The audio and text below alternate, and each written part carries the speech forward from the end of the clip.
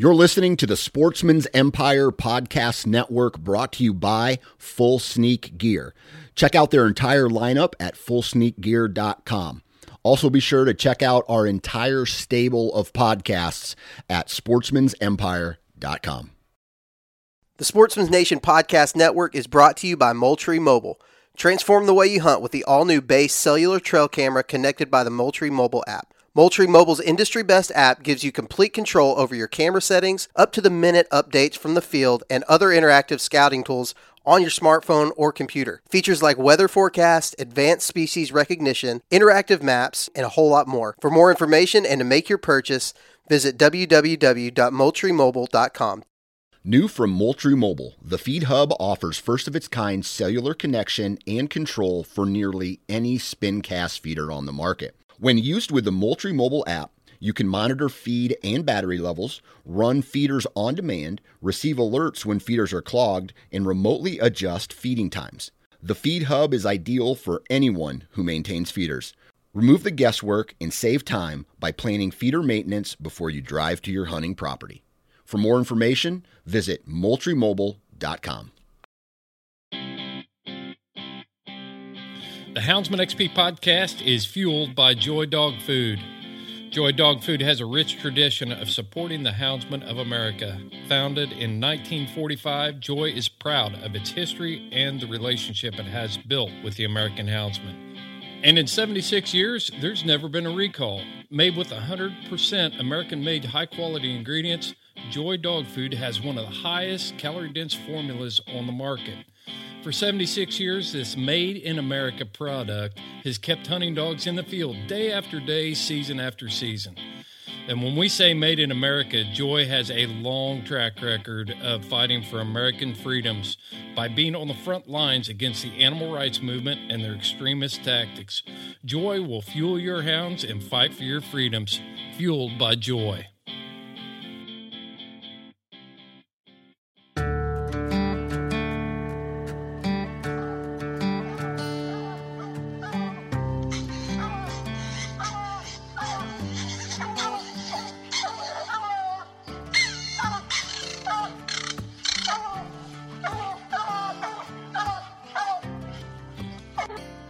This is the Houndsman XP podcast.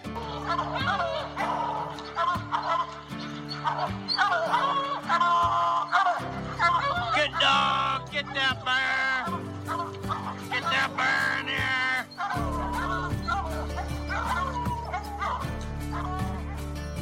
The here. original podcast for the complete Houndsman. Look at your coat of golf, Justin Hyde. We're gonna get him. We're gonna get him. The podcast that represents our lifestyle of extreme performance. Get up there. Get him. Get him. Yeah, good boy. Good boy, Ranger. Uniting houndsmen across the globe, from east to west, north to south. You know, if you're going to catch a cat or a lion, you know, you have to have teamwork. We take you to the wildest places on earth. Yeah, so how many days a week you spend on that? As much as I can, to be honest with you. Anytime that I get, I'm out there. Join us for every heart-pounding adventure on Houndsman XP. I'll tell you like I tell everyone else, I'm going to hunt whether you're here or not, so you might as well be here.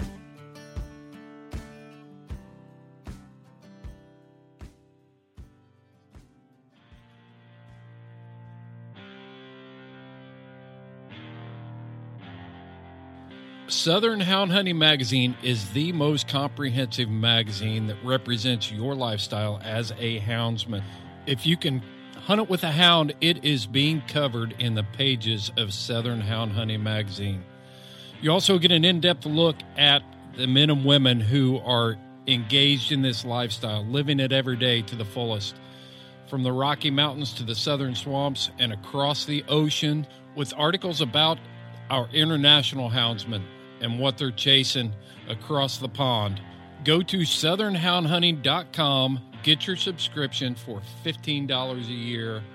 Southern Hound Hunting Magazine, promoting the fair chase experience.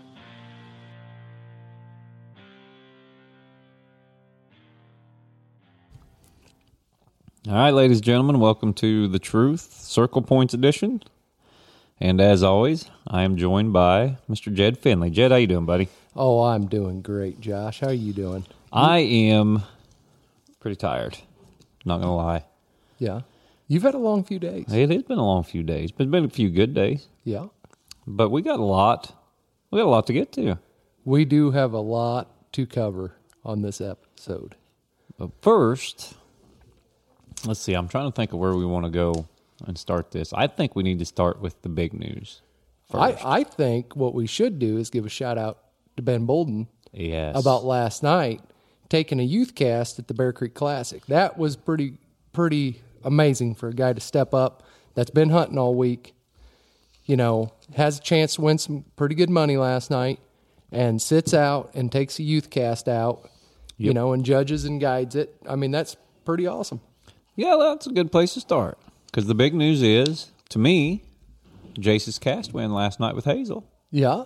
And part of the reason that Jace was able to go out there and compete against, and then I told him whenever we left, I said, he can fight it out with the big guys. But Jace is just 11 years old.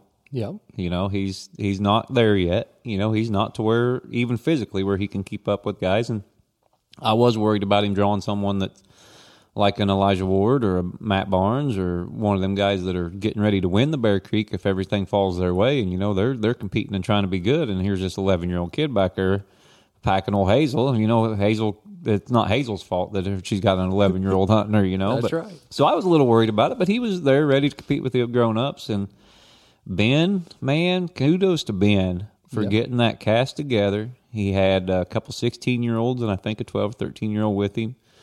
And, Ben done it all. He judged it. He guided it. He walked with them dogs. He helped them kids. And Jace and old Hazel, old country dog, come out with a cast win. Yeah, that's right. Man, he flowed. Here's how I knew he won, Finley. Because I go up and I don't go with him. Even when he started out when he was 8, 9 years old, I'd have you go with him or somebody else because it makes him nervous when his dad's around. Yeah.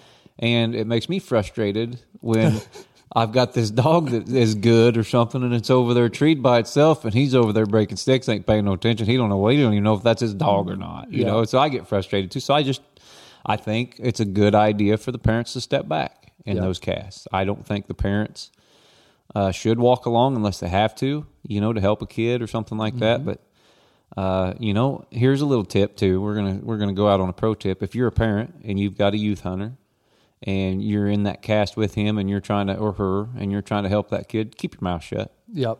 Keep your freaking mouth shut. Yep.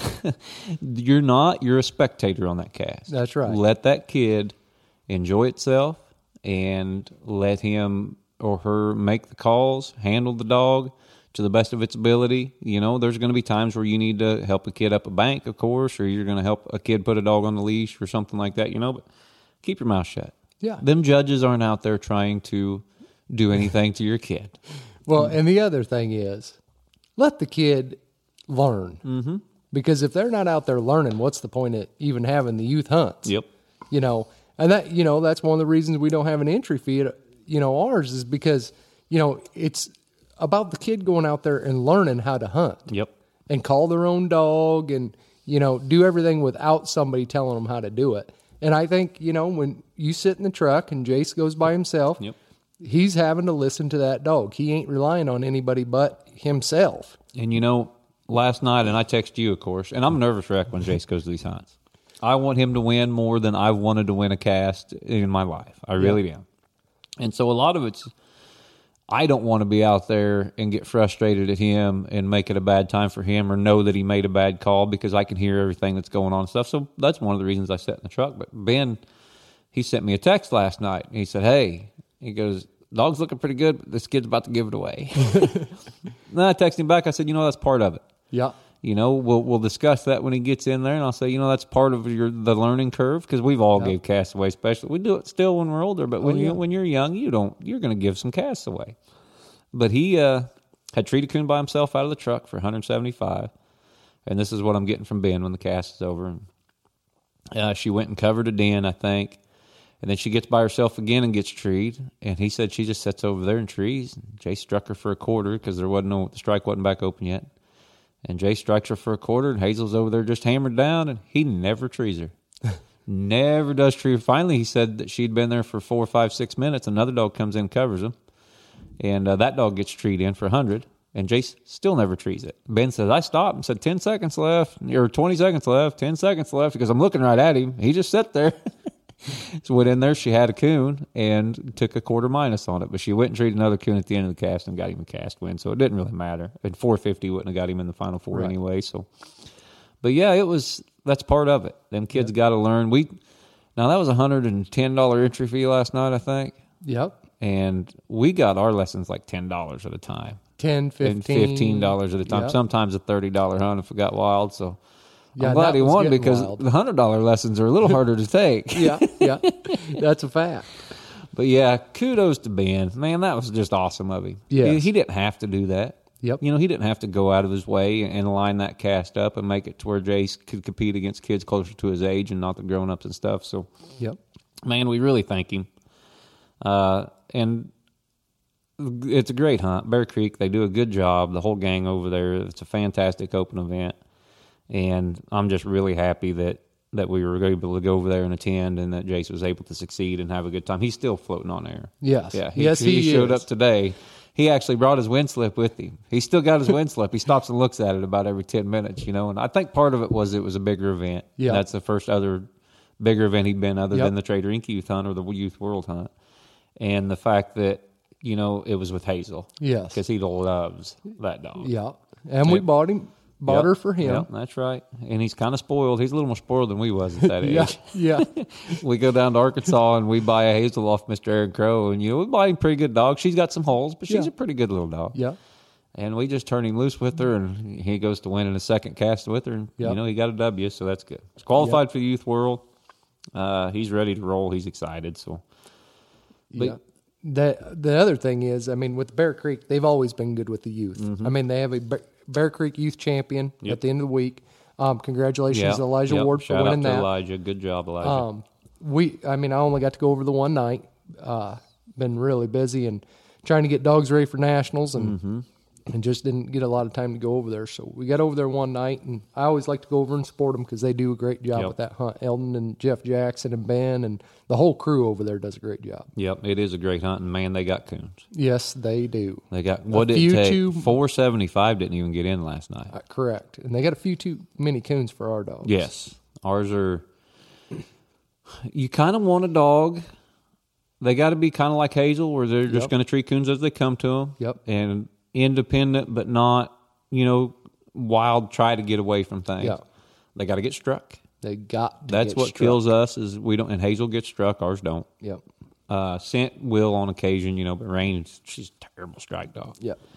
But that's also, Rain can tree a lot of coons in that country too. Oh, yeah, she can tree them fast over there, but Yeah.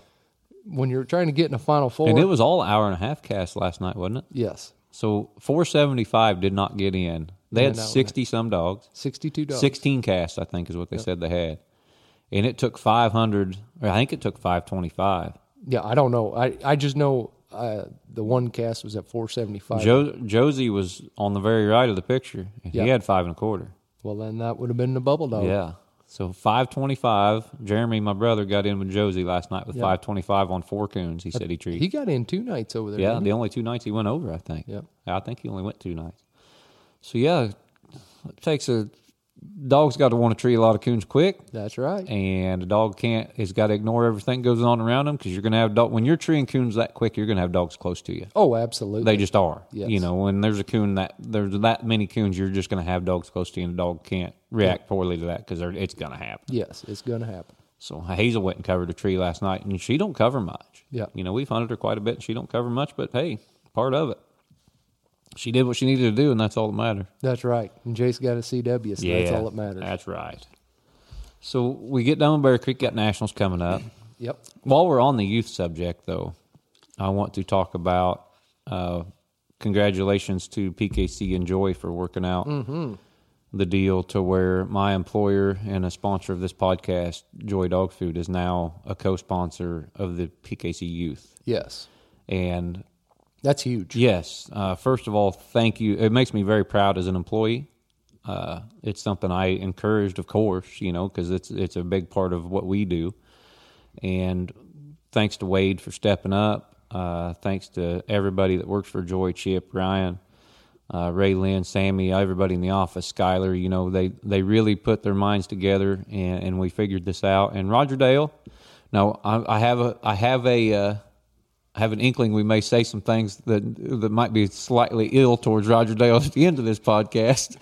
So I'm gonna give you some credit right now. Roger Dale worked very hard on this deal. Yes, he did. Yeah, yes, he did. And thank you very much to RD for getting this done, because it's a trickier situation than people understand. Yes, it Purina is. is also a sponsor, Yep. and so to have 2 dog food sponsors is kind of tricky, and we had to work out a lot of contract stuff and everything like that. So thanks to Purina for working with us on that. Yep. Thanks to Roger Dale for kind of mediating between us and Purina and all that stuff and making it work, because we just want to help. Yeah. Joy just wants to help, and I'm super proud of the company, and they're going to be a big fixture in the youth like they have been. You know, when you think of what Joy did for the youth years ago, and the fact that Wade bought the brand, brought it back, and went back to our roots and what we do, and supporting houndsmen. Because what people don't understand about Wade is everybody knows that back in the day he coon hunted, and he had good dogs, and he he made the finals of the hunt, world hunt, and stuff like that. But Wade still loves coon dogs. Yeah. I mean, I put a video on the internet of Son or something treat, and Wade's texting me right there, what dog's that? What's he like? Good mouth? What's he out of? And he's, he'll be telling me he's on a nice spring evening or something, he's, man, it won't be long. I bet you Wade has another dog here pretty quick. There wouldn't be nothing wrong with that. No, we need to get him back in the game. But no, Wade's a coon hunter at heart, and he loves coon hunters, and he loves the sport. And like I said, thank you to Joy. Thank you for PKC for working this out. And I think there's a lot of good things in store for the partnership. I think it's going to be huge for the youth.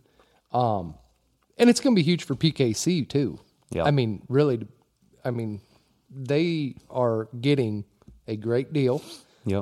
Another sponsor, which helps them out. And we've complained about that in the past. They need to go out and get them, and they did here. Yep. So that's good. Yep. And big shout out to Joy for stepping up to the plate. I mean, that's a big commitment. Yep. Nope. So, yeah, those are our 2 major announcements. Yes.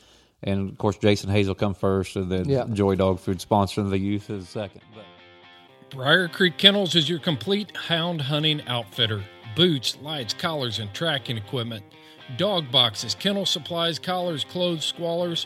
Whew, they have it all. Briar Creek Kennel is a Garmin and Dogtra dealer. Owner Chris Girth will ensure Briar Creek Kennel customers will get top-of-the-industry customer service.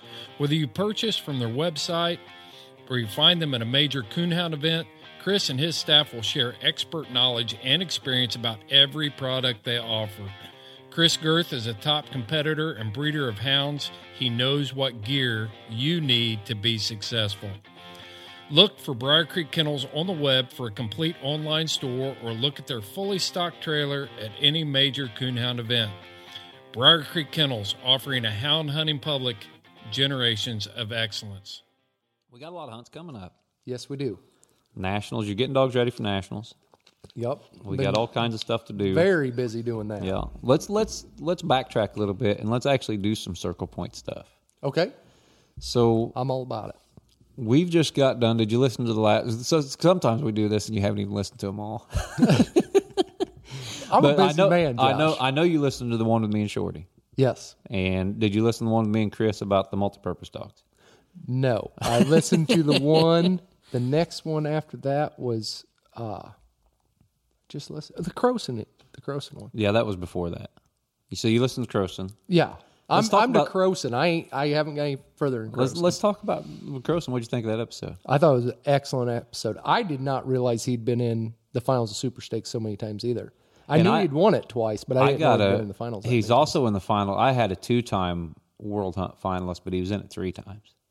Yeah, he's been in the finals. Yeah, because he won it with D. Yep. He got in the. I forgot about the finals he had with D in 18. Yeah, he got. Yeah, yeah, that's right. Because or 14.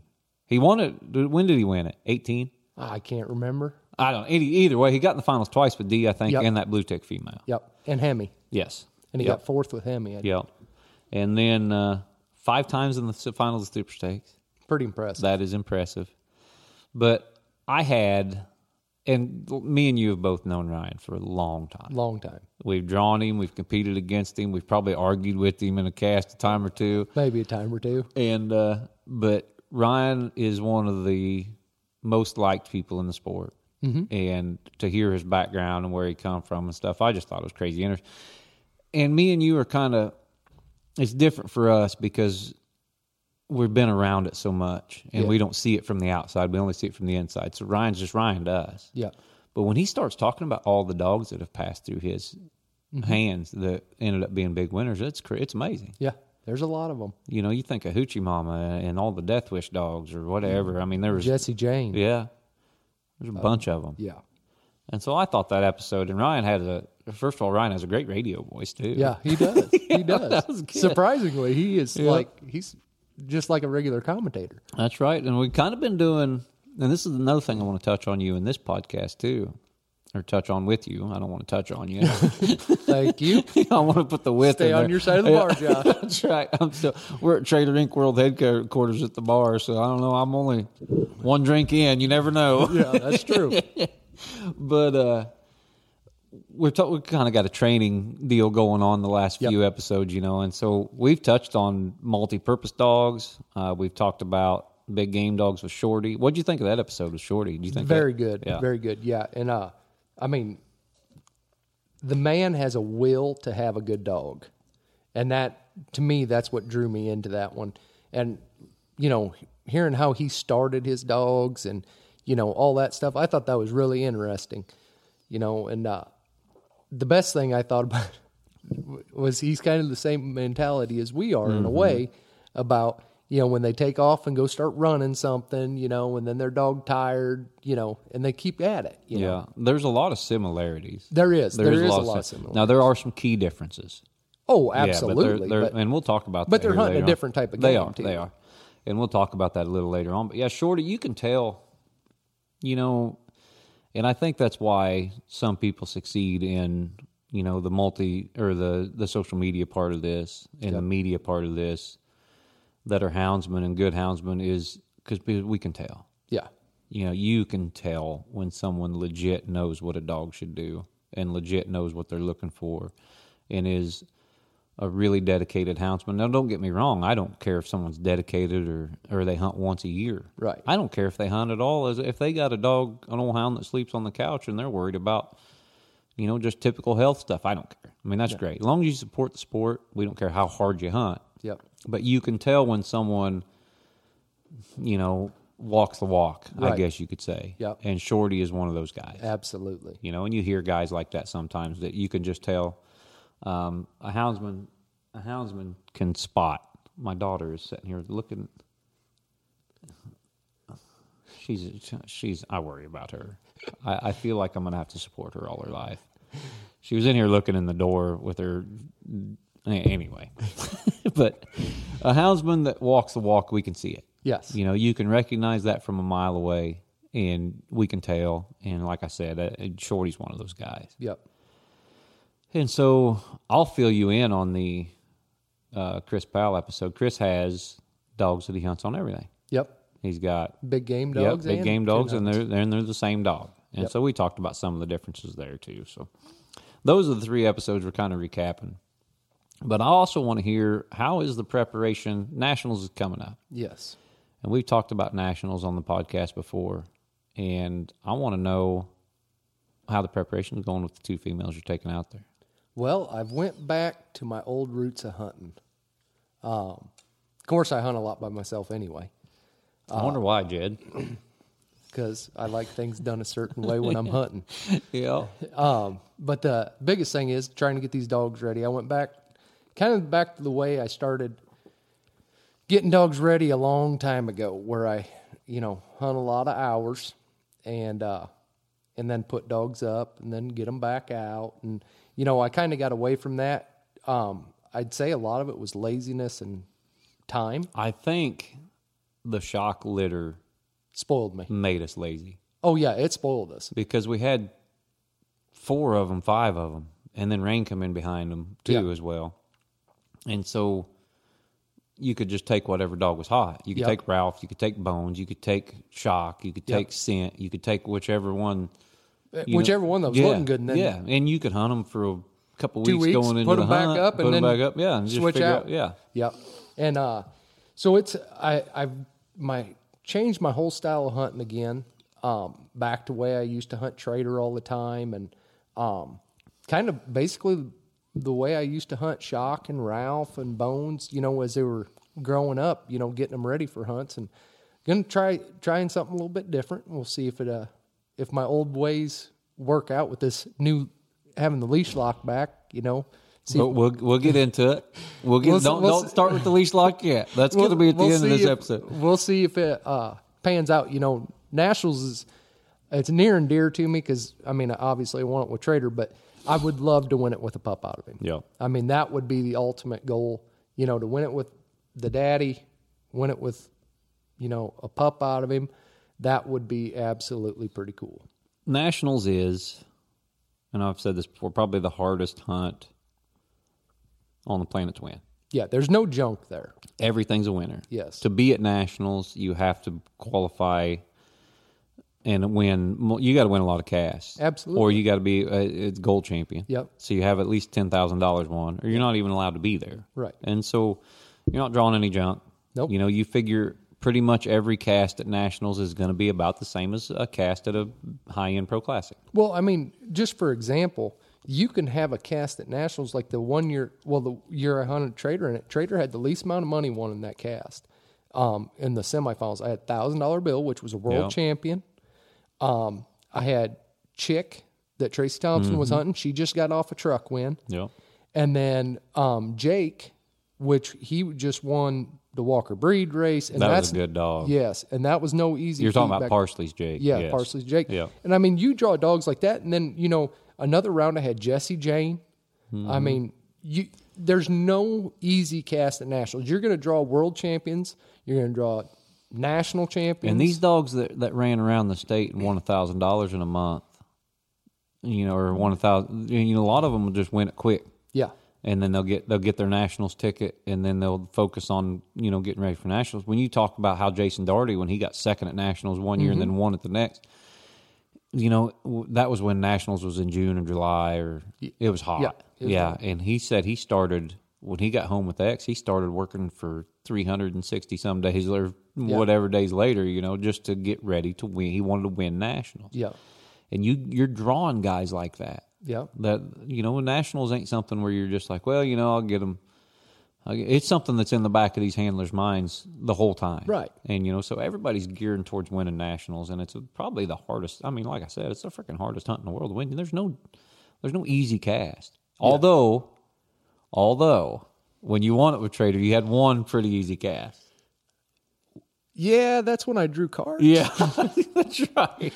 Yeah, there's a storm rolling in, and I got lucky. Mark Hall was in the cast. And that's another one. Yep. Good female. Yep.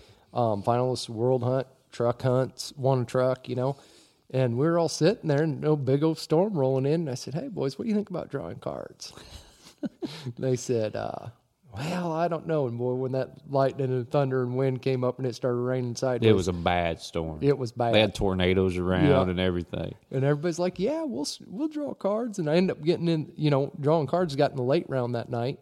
And that night I actually got beat, but it gave him some rest. Yep. And then that late round, Homer won. Yep. Eric Pite was hunting Homer, and he went out there and beat us. And like that cast, I had Jesse Jane, Billy Bell. Yep. It was every cast out there is a good dog. Yeah. But yes, that was very fortunate and lucky because I got him a little bit of rest. That was like my $4,000 coin flip with Kurt. Yeah, that's right. Kurt's still sour over that. I brought it up yesterday when I seen him. Yeah. So you're getting Scent and Rain ready for Nationals. Those are the two. Hey, you're taking Shock too. I'm taking Shock. I've been hunting the old boy, even though he's burned up and everything else. I've been doing a little work on him. Yeah. We need to stop working on Shock. I'm telling you, he's looking good. When you talk about getting those dogs ready, I remember back in the day because I had Dud's Dollar, you had Trader. Mm-hmm. And you had Bella then, but we didn't hunt very many females then. No. We weren't stuck with them like we are now. No. And I think I'm kind of changing my mind. I think you are too a little bit about it. But people don't realize how hard, like the year you won nationals and the year Trader, and all them years that Trader advanced late into the world hunt, people didn't realize how hard you hunted that dog. Oh, absolutely not. I mean, we hunted, and it wasn't just I hunt 5 or 6 nights a week. Yeah, we hunted 5 or 6 nights a week. Yeah. But we also hunted until daylight. We also hunted late into the night, and you had one dog. Yeah. And sometimes I think we were hunting him too hard. Oh yeah, I do believe that I hunted him, over-hunted the dog. Yeah, and I remember that night that he got mad at you. I mean, Trader just plumb got mad at Jed. I mean, mad.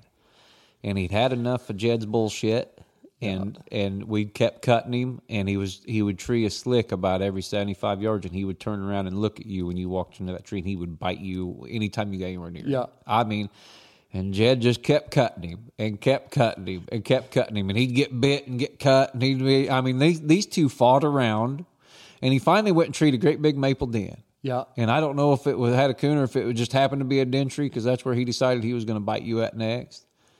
And you went in there and you pet him up. Yeah. He said nothing else is working. He goes, I think it's slick, but we'll just pet him. It was a great big maple den. And the next night he was fine. He got over it. He went to treeing coons again, and you advanced pretty. What'd you get in top 6 that year? 12 or something in the world hunt? We got to the final, one cast away from being in the finals. Yeah, I remember you were just thinking, man, I don't know what I'm going to do. This dog's looking like this. And I said, Jed, I'll tell you what. I said, you take Trader out there and you line him up to 3 strange dogs 8 hours from the house, and that's when he shined. Yeah. And he did. Yeah. He went out there and he looked He good. liked pleasure hunting, but I think he got sick of it the older he got, just the standpoint because he was getting pleasure hunted all the time. Yeah, and I think we just, because when we were pleasure hunting, we were working. Oh, yeah. You know, he was getting work in no matter all the time. I remember Duds and Dollar and Trader, which I was able to kind of rotate dogs. Yeah. But you didn't. You just had Trader. And some guys do that. Like Ryan impressed me about how he does that. Yep. You know, because those dogs, but Ryan is good about he's a great talent scout. Yes. You know, he's good about getting his kind of dog that he knows, you know, I can hunt it this many nights. I can do this with it. I can do that with it. It seems like Ryan's really good at finding those right females. Right. And because he's got one dog. Mm-hmm. He's got Laura Lee. She lays in the house, and that's what he hunts. Yep. You know, and we're not like that. No. I just came back from your kennels when I dropped your trailer off. We don't have one dog. No. Nope. Well, I think that was my biggest thing. Like when I was hunting Trader and stuff, is I realized I needed another dog. Yeah.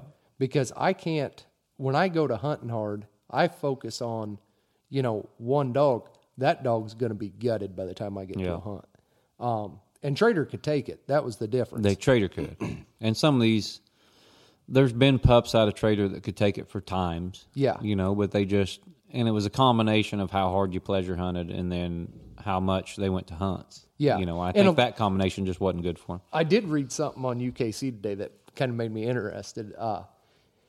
They said, is it these guys training on these dogs? You know, they're saying their dogs are getting burnt out or, you know, yada, yada, yada. I think it might have been kind of pointed towards what we talk about a lot. Yeah. And it has nothing to do with the training aspect a lot of times. It's these dogs do not like other dogs on trees with them. No, they don't. And when they start getting... But some of that is because of training. Right. Because we don't encourage it, and they know it's wrong. But the thing is, how often do you and I go out and we have a dog on the same tree? Not very often. I mean, if you really look at our hunts, we don't do a lot of... They're beating on if they get a whooping. Yeah, it's because of slick treat or something like that. Yep.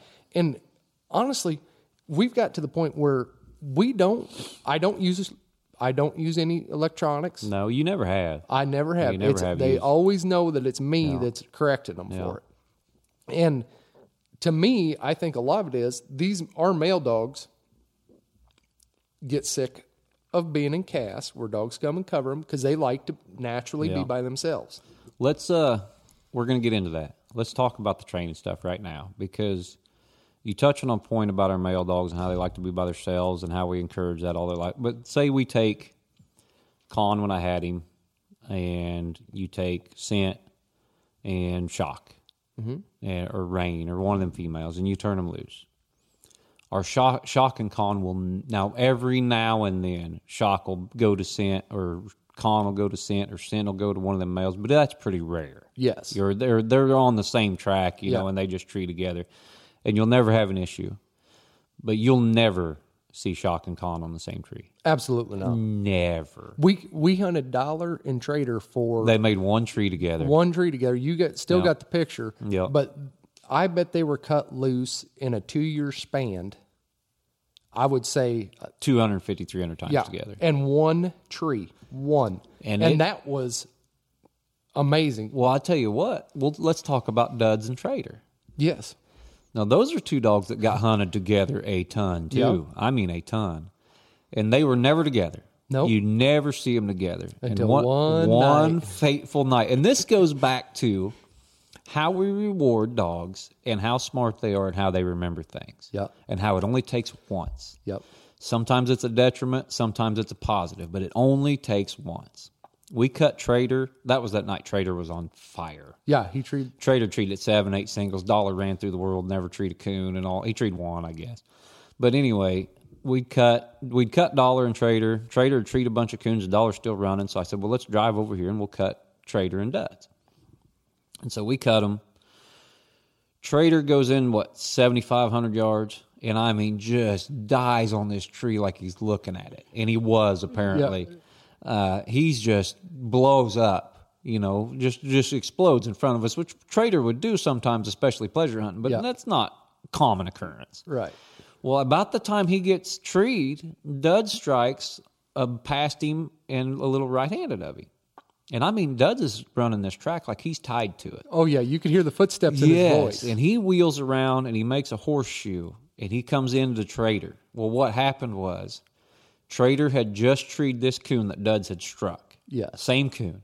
Well, Duds loads up on this tree with Trader and realizes that he's with another dog. Scoots over a tree. Yeah. He moves over. He's like, I don't know how this big white calico joker got here before I did, but he trails this coon to this tree. We know this is what happened. I mean, it was obvious. It was very obvious. And so now Duds was the dog when he was young. He was a 2-year-old, 3-year-old then. Trader was a year older. And Duds was the kind of dog that he needed coons. Mm-hmm. You really want, because he didn't make many trees back then. No, when he was young, he did not make very many trees. And when he treated a coon, you gave it to him. Yeah. And so Jed, we get in there and we knew what happened. Here's Duds had slid over a tree because he knows he ain't supposed to. He don't like being with dogs anyway. He was kind of a natural loner too. And Jed goes, what do you want to do here? I said, let's just give it to him. I said, let's just let Trader chew on it, throw it to Duds, because I'm afraid he won't make another tree tonight.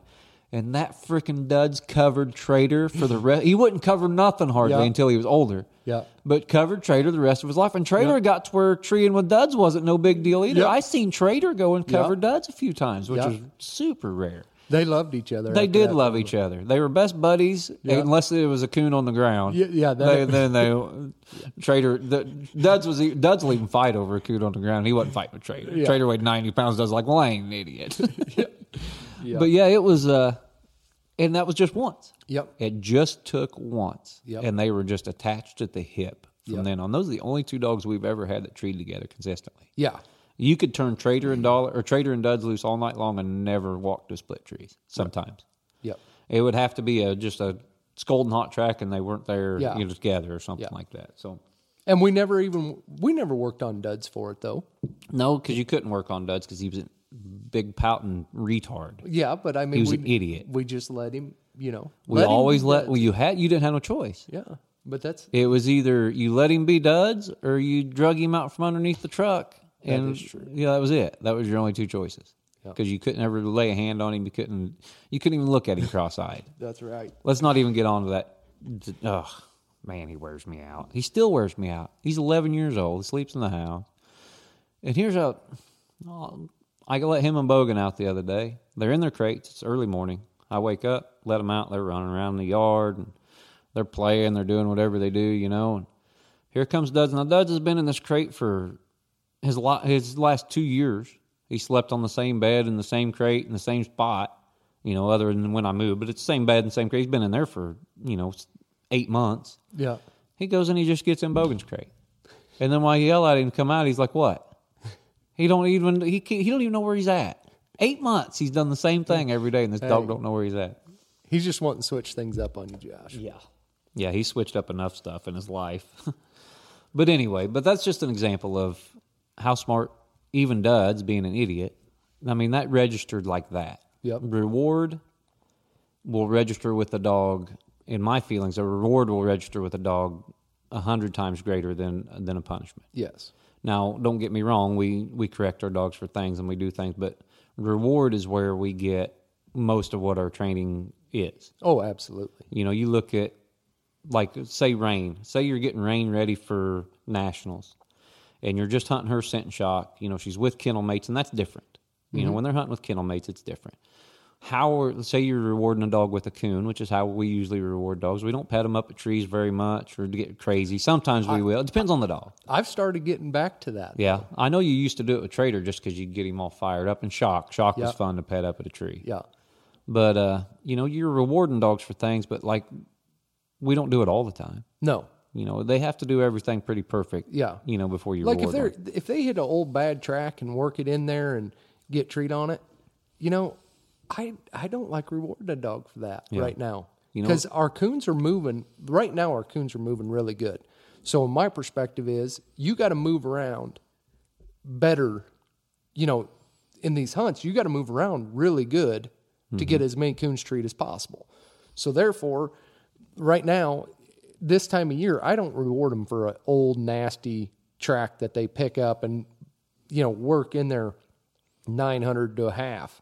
I mean, they need to be hunting these edges, you know, where these coons are out in these fields feeding. The sows are getting ready to get late, you know, start going up with kits, and they're putting on a little extra weight right now. So, I mean, hunting these fields, you know, the dogs don't need to be in the big timber. They need to figure out they need to be on the edges. And I think repetition helps with that. But giving them a reward on coons where they're treating them in the right spots. Them dogs remember where they've been treating coons, and in my belief, because you can take scent, for example, and if she trees one on the edge and then goes in the timber, and you don't give her that coon that she's in the timber with, she's going right back that edge, and she won't get in the timber the rest of the night. Because Scent's the kind of dog that we'll put her, she'll straddle a track and run it until she trees it. Yep. I mean, she's not like she can. Yeah. I mean, but we don't want her to. Yeah, we want her to be straight ambush because that's where she's at her best. Because she's a pretty decent strike dog, unlike Rain. Yep. So you want to reward her for the right coon. Yep. And then Rain, I mean, when I'm rotating them throughout the night, you figure out when them coons are moving, where they're moving at, you know, and then what kind of coons they should be treating at that time of night anyway. There's a lot of times where I'll be sitting there and be hunting scent for an hour and a half where I make 1 or 2 trees is all. Then I'll pull Rain out and hunt her basically in the same area, and she'll tree 4 or 5 because they're Rain style of coons. They're laid up, they've been up, you know, and she can pick that track apart a little bit better, you know, and that's what I want her doing is, you know, going through there with her nose up in the air and getting it done. When you talk about strengths, I've talked about strengths and weaknesses before. Scent's strengths are she's going to tree you 2 or 3 coons and she's not going to make any mistakes. Yep. Where Rain will take some chances. Yep. It ain't like she trees a bunch of slicks. She's a real accurate dog. Yeah. But when you're laying coons up, you're going to tree some dens. You know, you're going to have some circle points over here, and you're going to miss on occasion. She don't miss very often, but you're going to miss on occasion too. Absolutely. Scent's not going to draw much minus. No. Very rarely does Scent draw any minus. So, you know, it's kind of 6 of one, half of the other, and that's why in these pro classics we only take them to certain places. Correct. You know, we'll go down here where Scent's good and we'll hunt Scent, or we'll go over here where Rain's good and we'll hunt Rain. Yep. Because I mean, they asked me, I think on that other podcast, they asked me, you know, what are you looking for in a dog? And I always said, well, I just want a dog to use its abilities the best they can. Yes. And we have to recognize as handlers what these dogs' abilities are. Right. Now, Trader, let's talk about Trader, for instance. Now, Trader could treat a fire out of coons sometimes. Trader would just go on a streak where he'd rack up 4 or 5 coons an hour, you know, and he would just be popping them like squirrels. Nobody's seen that when he was hunting in a hunt. No, because he wanted to be away from the dog. Yes. And so, you know, there's a prime example. We were down in Texas one night, And Trader sat in. We cut loose. All the dogs ran out of there running some hogs and stuff. He treed a coon 100 yards from us, and he didn't move from that spot for over 7 minutes until them dogs got out of hearing. Then he located and started treeing. Mm-hmm. I mean, that was just his style. He didn't want. He wasn't a very sociable dog towards people anyway. Yeah. You know, so towards other dogs. Tell him about the time that he lost it in the motel room. I got to go up here and get me another drink. I want to hear the story about. Now, people who don't know Trader was what, 90 pounds? Yeah, 88 pounds in good hunting shape. Yeah, and that's when he was in good hunting shape. Yeah. Lay him up for a little bit, he's 95 pounds. Yeah. And so, and tall like a freaking Great Dane. Yeah. Blue-eyed, all white, crazy looking. The dog would probably do some damage if he was mad. So Yeah. tell him about the time in the motel that Trader lost his shit. Well, I was laid up in the hotel room, and I had him on the bed for some reason. Usually didn't keep him inside because he didn't like it. And he stood up, turned around, and looked, and there's a mirror right there, and he went absolutely crazy. And I couldn't even get him calmed down. I thought he was going to bite me. And of course, I'm just laying in bed. Then I got, neighbors in the hotel. They're trying to figure out what's going on in there because we got chaos. I mean, the dog is going absolutely ballistic looking at his reflection in the mirror. And I don't know if that was when he realized that he was that ugly or there was something bigger than him out there. I don't know, but he definitely went nuts.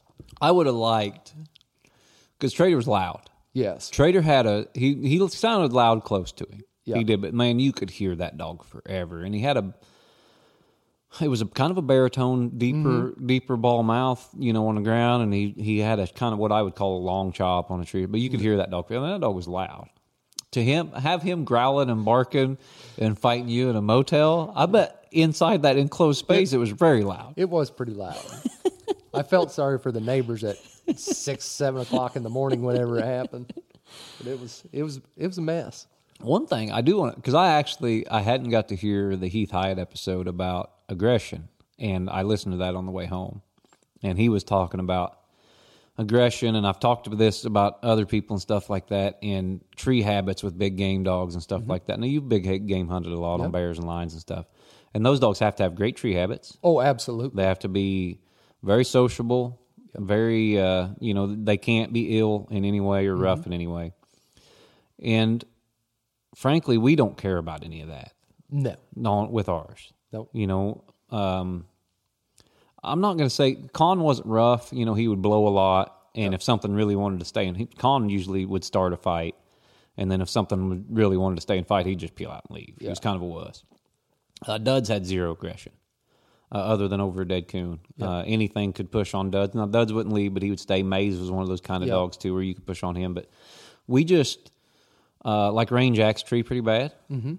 Con blows real bad. He's pretty nippy. Dollar would fight and was really good at it. Yes, very good at it. Trader, you wasn't pushing Trader around either. Bella was one of the ones that was, if she actually wanted to be ill, she'd done a lot of damage. That's a big female, but she would stay and she would be a little rough. And, because Dempsey's not pleasant to tree with, because he jacked a tree real bad and would fight. Yeah, and he was, and everybody can say what they want about Dempsey, but that dog had talent on fighting. Yeah, he did. He could fight. He'd get it done quick.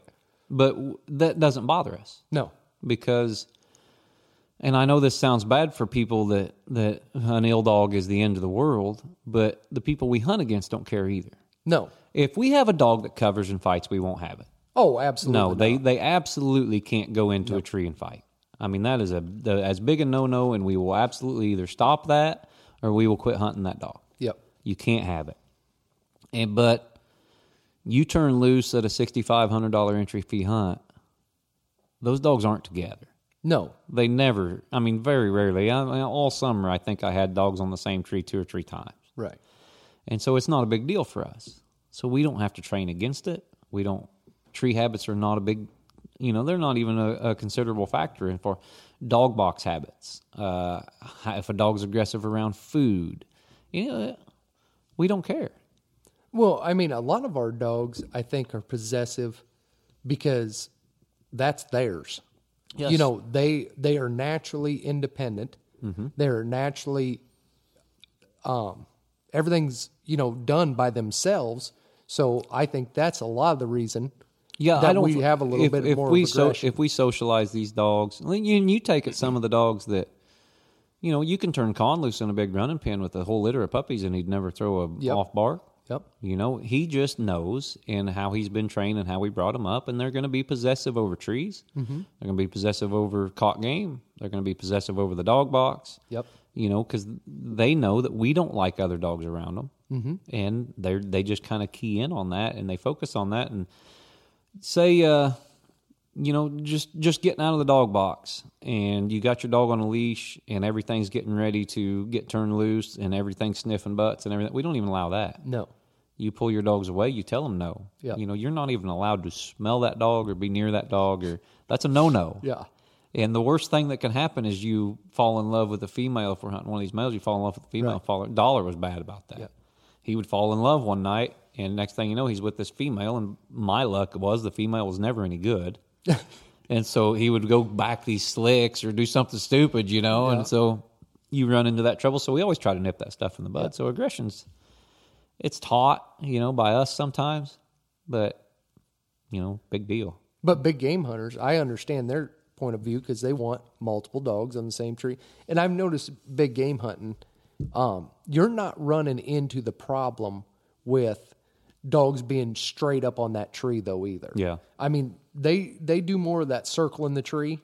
You might have one or two that's, up on the tree, but most of them are circling that tree because they're keeping an eye on that game. And see, the thing is they can see it. Yes. That makes a big difference. So they can focus on the prey. Right. Where ours don't. Ours are only focused on, they don't know what, some of them don't know what's up there, but they think a coon's up there, but they don't see it, Right.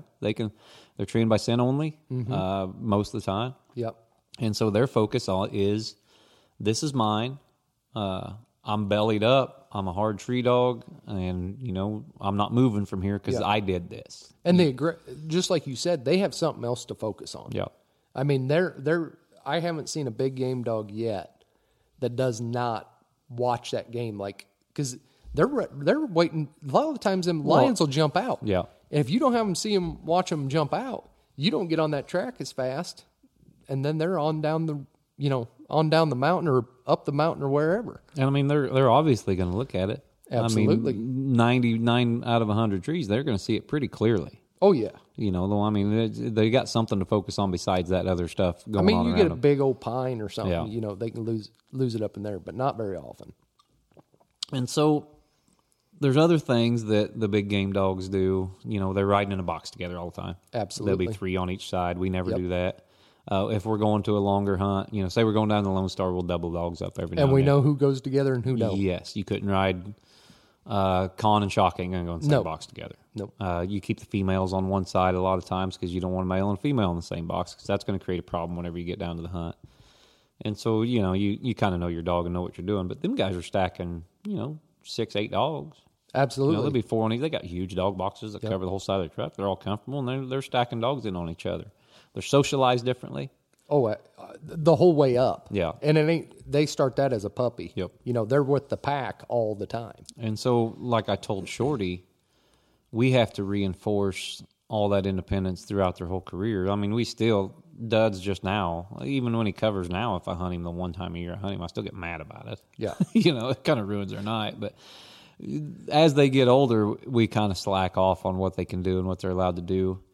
But it also, one thing I try to tell people is that independence and all that stuff, that's so easy to take out of them. Oh, absolutely it is. Dud's prime example. Exactly. This was a dog, I remember when we were hunting him with Glory, when me and Ralston first started him, he never, because she would follow him around like crazy, and she was a quicker locating dog, and she would just treat his coon. And he'd keep rolling on and find another coon. Yep. And so, he was a natural owner, Colin was a natural owner, but the minute we quit enforcing that, or the minute we reward him one time like we did with Duds, it's all gone. Oh, you can bring it all right back. Yeah. It's not hard to take independence out of a dog. Well, they're naturally a pack animal. Exactly. Even a naturally dead loner. Say Trader's 5, and you go turn a dog loose and let it get treed, and you lead him in there and shoot that coon out, getting treed on the tree and shoots that coon out and let him have it 2 or 3 times, that's it. Yeah. He don't mind treeing with nothing. No. You know, it's not hard to take out of a dog. It's very hard to keep, and it's very hard to put in a dog that doesn't have a natural tendency. Yes. And that's one of the things that we've had a lot of good coon dogs. You know, and I think that's a great way to put it, is the natural tendency. Yeah, they're not naturally independent, No. like we always say. It's a tendency that they have. Yeah, they have a natural, you know, and you can see that when they're a baby puppy. Say you turn a 8-9 month old pup loose, and another old dog gets struck, and this dog's still over here. Yep. You know, or it's leaving. It's not just attached to that dog Right. at the hip. It's leaving over here, and it's leaving that dog 75, 80 yards. Yep. Or there's a dog that's really excited barking, and this dog's still focused on a leash over here at something he hears in the weeds. Yeah. Those are natural tendencies. Yeah. Now, that dog's probably not a dead loner. You know, that dog, you could probably turn it loose with 3 or 4 dogs, and it runs and retrieves with them. That's fine. But we just encourage, they have to have, some dogs don't have that. Right. You know, some dogs, I'm trying to think, Stats, prime example. Maze was another one. Yep. No natural tendencies whatsoever as far as being alone. Yep. When you turned Stats with a dog, he was attached to that dog from the time you cut it loose, and he was focused on what that dog was doing from the time you cut it loose till the time you put it back in the dog box. Yep. And those kind of dogs we don't keep. Yep. Because, and just like Stats went down to a guy that pack hunted his dogs. Yep. And he loved him. Died of old age, or I think he got hit by a car when he was like 8 or 9. But he loved that dog. I hated his guts. Yep. Because you couldn't get him away from And nothing. boy, he was one we wanted to keep too because of his looks. Black, coal black head, Yeah. all black, one black leg, Yeah. and loud. He was sharp. Man, he was looking. loud. Ball mouth tree dog too, Yeah. but one of those ones that he was so loud when he went to tree and he'd cover everything up around Yeah. him. But I don't know. I think I've seen guys like Robert who would take a Yep. dog that covered, you know, as a young dog, and would just hunt them, and they would get out of it when they're Yep. 3 or 4 years old. We can't wait till they're 3 or 4 years old. We don't have that timing. No. Super stakes, you know, they're 14, 15, 16 months old at super stakes. They got to be Yeah. alone by then. Yeah. And that's a pretty high bar to set. Yeah. But everybody else does it. Yes. I mean, you can go turn loose at sophomore super stakes and have a cast of baby puppies that are a year old And never be on a make tree. a tree together. I mean, we've had shootouts before in the 1-year-old super stakes where them dogs weren't together. Baby stakes is even getting to that now. Yeah. Baby stakes getting tougher. Yeah, well, they're scoring 375. Hey, remember back in the day, 10, 15 years ago, if you had a dog treat one coon, Yeah. 200. yeah, You were in. Done Guaranteed. deal. Baby stakes, champ. But now these dogs are putting up like 350, 400 sometimes, Yep. and they'll be, you know, they won't make a tree together. Right. And they're young. And so we've come a long ways with that too. But there's just a lot of differences. Yes, there is. There's a lot of differences in, you know, every style of hunting, and it suits whoever's hunting them. And that's one thing. I don't care. You and I have a different opinion on dogs a lot of times. Yeah. And I want a dog one way, you want a dog another way. Yep. And so, I mean, it's whoever's hunting them, that's who they got to suit. We're not so politically correct about it though. When you don't like one of mine, and I don't like one of yours. No, Jed'd be like, I'm like, that thing's junk. You ain't get rid of that thing. Jed'd be like, you ought to kill that piece of crap and pack it. Rah, rah, rah. Yeah. But I mean, that's just, we all have differences. Yep, we have different styles. And what suits me doesn't necessarily suit the man down the road. Yep, and that's fine. Yeah. There ain't nothing wrong with that. If there wasn't diversity, Yeah. we'd all be fighting over the same dogs to hunt. But you look at even the level that we're hunting, and these dogs are all different. You know, Ruby's not Rain, and Croson's Laura Lee's, you know, they're just Absolutely. different. You know, everybody hunts a different style of dog. Yep. And you hear guys on Facebook saying, well, they just babble and they're rah, rah, and they threw the, but no. I mean, we've won a lot of money with quarter strike dogs. We have a lot of money with dogs that got struck. You know, dogs that tree coons still win.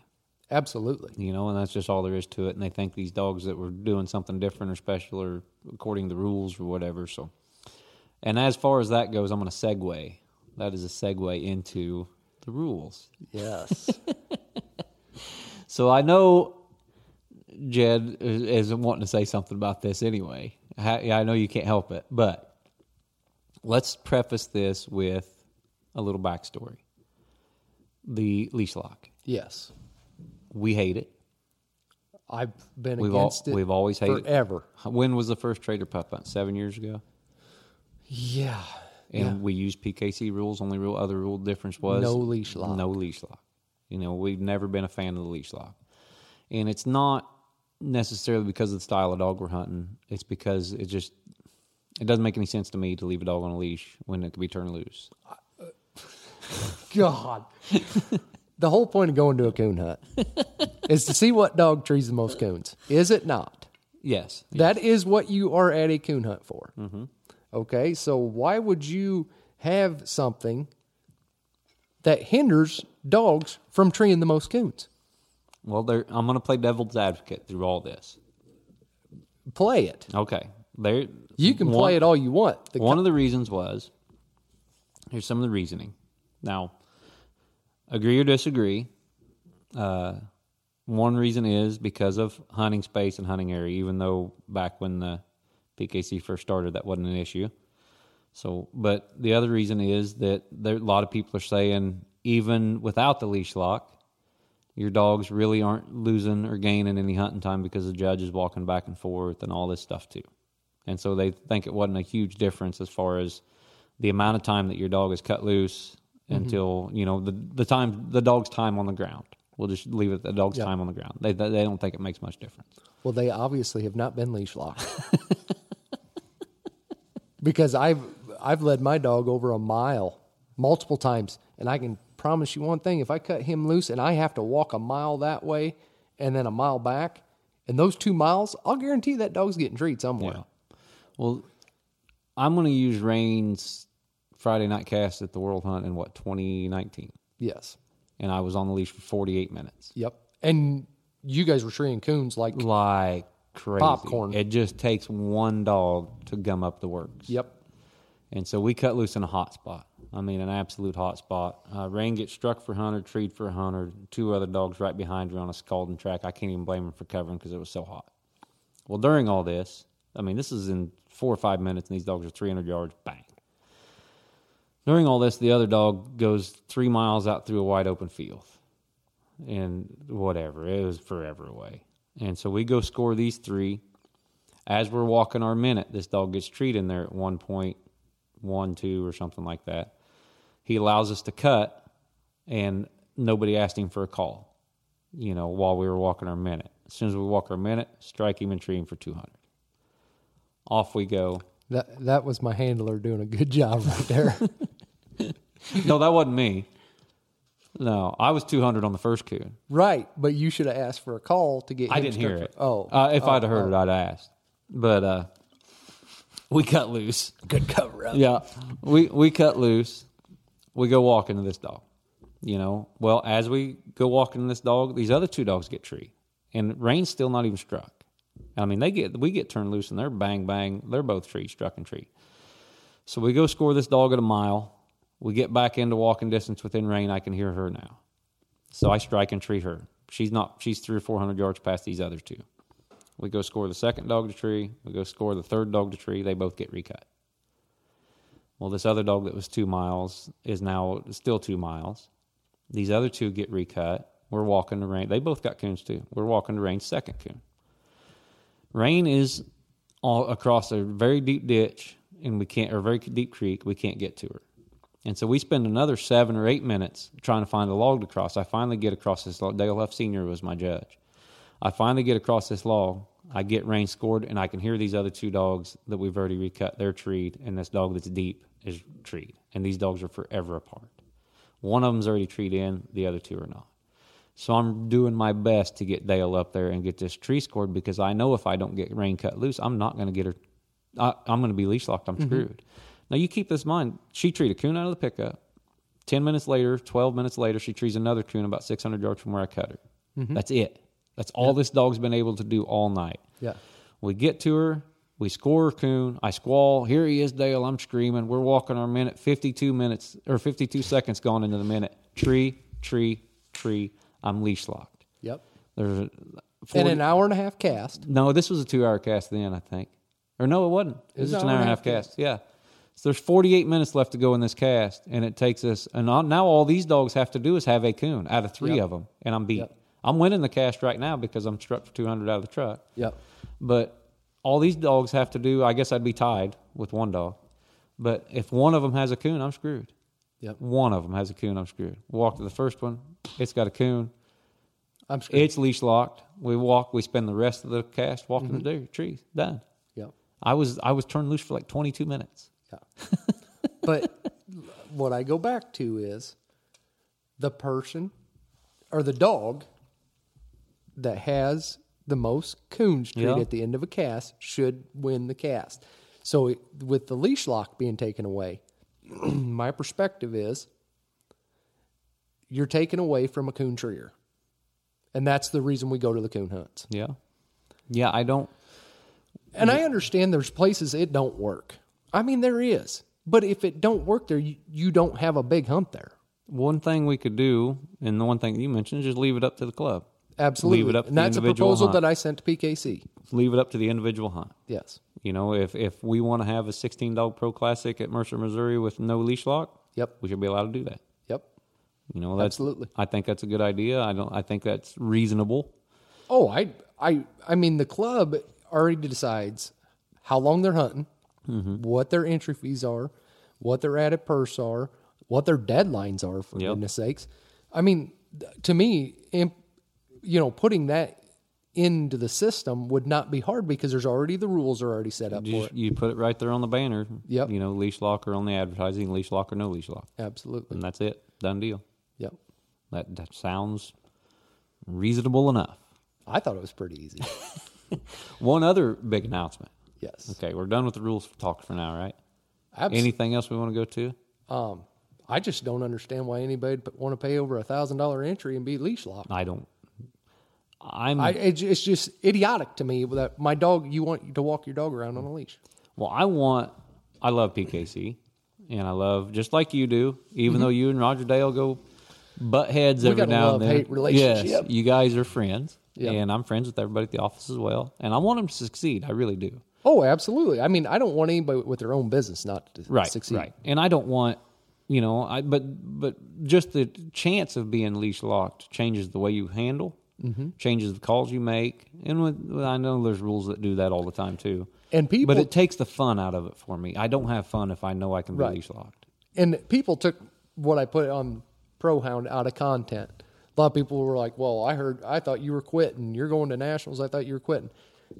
No. If they read the whole post. And that's why I tried to explain on there. It's the pro classics. In my perspective, it's the higher end entries that there's, I would say 24 to 30 people pay those entries.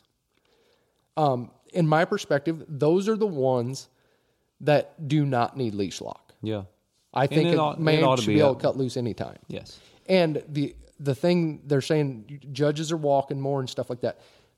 I judged Cass with the no leash lock. I hunted Cass with no leash lock. There really wasn't a big difference. But that's just me. I mean, I try to keep myself in shape. Yeah. So I know some of it, but were we really having a hard time finding judges? Because everywhere I went, there were plenty of judges, and they all done a great job. If you pay them. Yeah. I mean, I never seen it. That's the biggest But deal. I may be not looking. I may not be looking, but I never seen it. Right. And so anyway, I'm done with that because my blood pressure's already getting high. What else was I going to talk about? I was going to talk about something else. Oh, I think we need to give another shout out to Pro Sport. That's what I was just getting ready to talk about. Yes, we are great minds think alike. There we go. When we're on the same page, that's spooky. So do idiots, they say. Yeah. But yeah, Pro Sport. Yes. We got a hold of Greg and Levi and everybody over at Pro Sport and Engel, and we said, hey, let's have a 64 dog, because they've been mostly out east. East and south. They had the one in Oklahoma. Yep. Which congratulations to Joe Manning for winning that one, and Laura Lee and all the other finalists and stuff. But they don't have a leash lock. Nope. Every handler walks to every single tree. Yep. And it's going to be a lot of walking, which is fine. No big deal. You're at a coon hunt, come to coon hunt, plan on walking.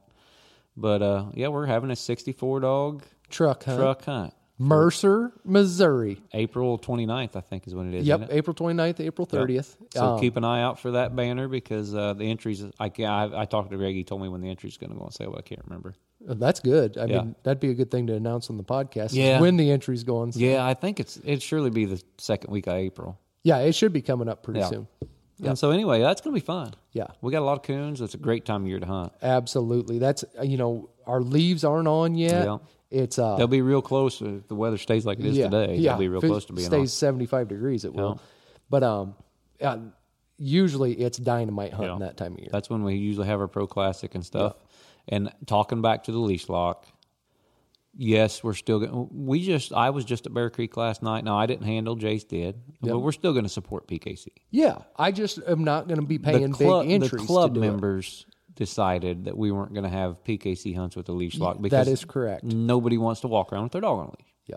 Now, if it got to be changed to where we could choose, we would schedule more hunts and stuff. But we still want, like I said, we still want PKC to do well. Absolutely. We still want, but nobody's going to come to our hunts if there's a leash lock. No, because we got basically the same. It's going to be the same 5 or 6 guys. Yeah, and they don't like it, and so they're not. There's no sense even having it. Yeah. But as far as wishing PKC well, of course we do. Yeah. You're getting ready for nationals. You're going to be at the World Hunt. You're going to be at, Super Stakes. No, I won't be at any of the you won't be at Super Stakes? I don't got nothing young, Josh. We got Son. Oh yeah, we do got Son. Yeah, but I don't think he's going to be ready. But if you look at my kennels. Yeah, it looks like a senior citizens. Yeah. It looks like an old folks home over there. Everything's starting to get a little gray. Yeah. But, we're still going to support PKC. Absolutely. Wish them the best. I'm not going to blow a bunch of money on Pro Classics. Yeah. When the dogs could be sitting on a leash. That's not my style. When they did it, I got on and I praised them and praised them and praised them. When they went back, I was irritated. I know we wasn't going to go back to this because of your blood pressure, but the thing that aggravated me was we gave it 3 freaking months. Yeah, we didn't give it long enough. It takes a long time to get dogs tailored to a set of rules. Yes. A generation. Yes. Or it takes, you look at Hazel. That's one of the reasons we went and bought Hazel. Yeah. It's because she was the type of dog that would succeed with no leash lock. Yes. And actually, Jace was leash locked twice last night. Yes, he was. And that was the first thing he said when he got in the truck. Yes. He got freaking. You could tell he's been around us too long. Yeah. We got freaking leash locked twice. But we went and we paid pretty good money for Hazel.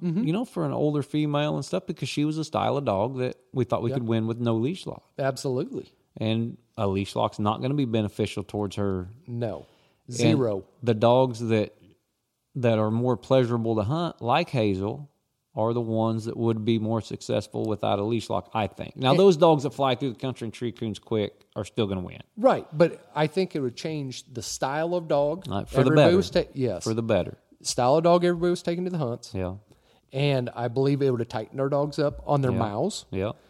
Because you're looking for something to go in there and tree a coon as it comes to it. Yeah. Not let's get in there a mile, let's tree a coon and then get recut. And one thing that we're guilty of, and me and you are the same way, is we tend to forget about the guys that are only hunting a couple local clubs there by their house for $30 6 or 7 times a year. Yep. And those guys are just as important as me and you. Yep.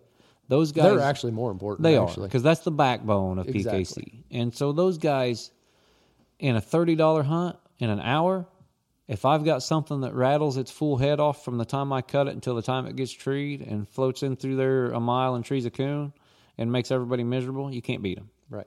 They're hard to beat in an hour. Now you can, but you got to have a really special dog to beat that kind. Yep. And those are the kind of dogs that are dominating the hour hunts. Yep. And you're still going to run into that in places where these guys are just not going to have much fun. Yeah.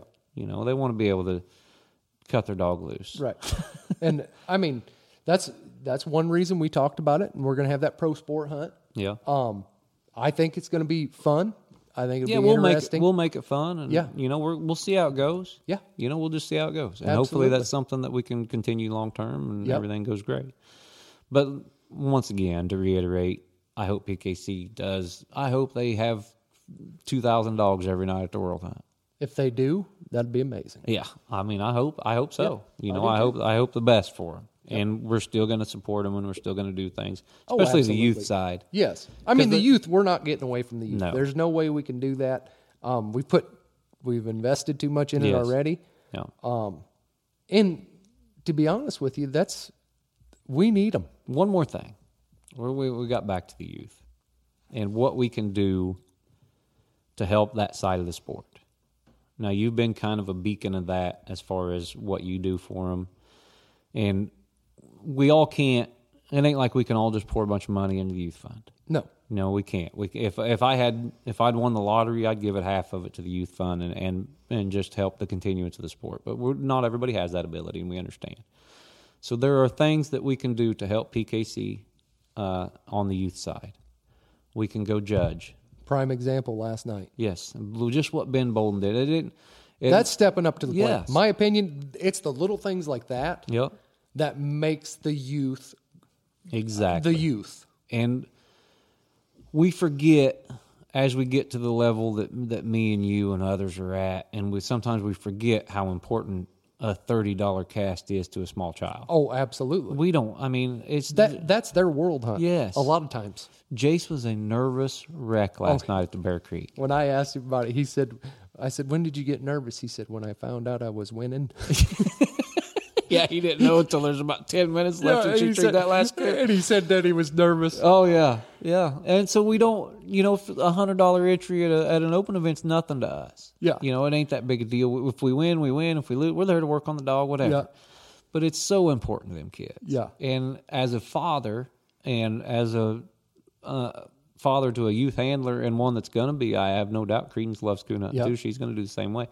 I can't thank those guys enough. Yeah. And so there are things that we can all do. Yeah. Youth Nationals is coming up. Come down and volunteer. Judge. Just if you have a business that you could just give a trinket to a kid that's very cost effective or something like that. I mean, it doesn't have to be huge. It could be a leash. Yeah, it could be anything. It could be a anything. collar. Yes. I mean, anything that you can give a kid and they can be like, I won this. Yeah. Or coming from some of these guys, yeah, it would be huge to them. Oh, they do look up to people. Yeah, they look up to people. We got to remember that we're role models to them, especially in the position that we're at. We're on this podcast, or they see us on YouTube, or they see us something like that. We're a role model to them. They see Trader in the book. Yep. And, you get guys that are older gentlemen now that are 21, 22 years old with their own kids. And they say, man, I remember when I was a kid and I seen that video of Trader or something. I just in awe, and I love that dog. And it's very humbling to us, but we don't understand, that everybody can do something. Yep. Just like Ben stepping up last night and helping them kids And that meant out. You could see how much Jace appreciated it. I'm sure there's others that appreciate it. Just the relief on Jace's face when he realized he didn't have to hunt against grown-ups that were trying to win money. Yep. And that's how me and you were brought up, and it was intimidating for us. Oh, absolutely. When you're young, it's intimidating. It really is. Yeah, and then you tried to be the intimidator after about 20 casts. You did, yeah. I was like, well, they're going to yell at me. I'm going to yell back at them.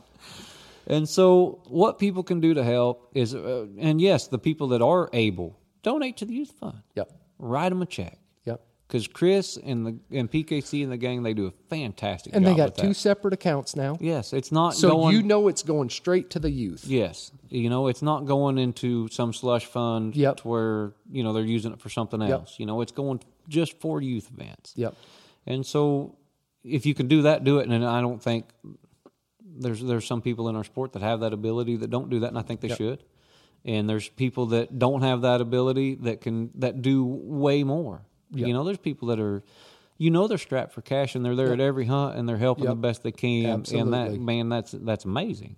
And so, but there's something everybody can do. Absolutely. I mean, there's nothing that's too small, and there's nothing that's too big. Yep, that's right. And we always need judges. We always need guides. And donating your time just judging, that's a lot. It is a lot. So, I mean, people don't realize how far that goes with these kids.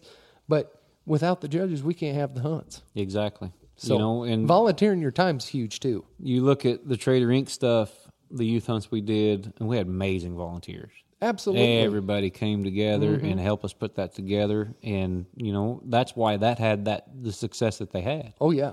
It's a team effort. Yes. I mean, there's nobody that, like I've always said, that Trader Inc. Youth Hunt, I might be the sponsor of it, but there is so many people behind the scenes that do so much for it.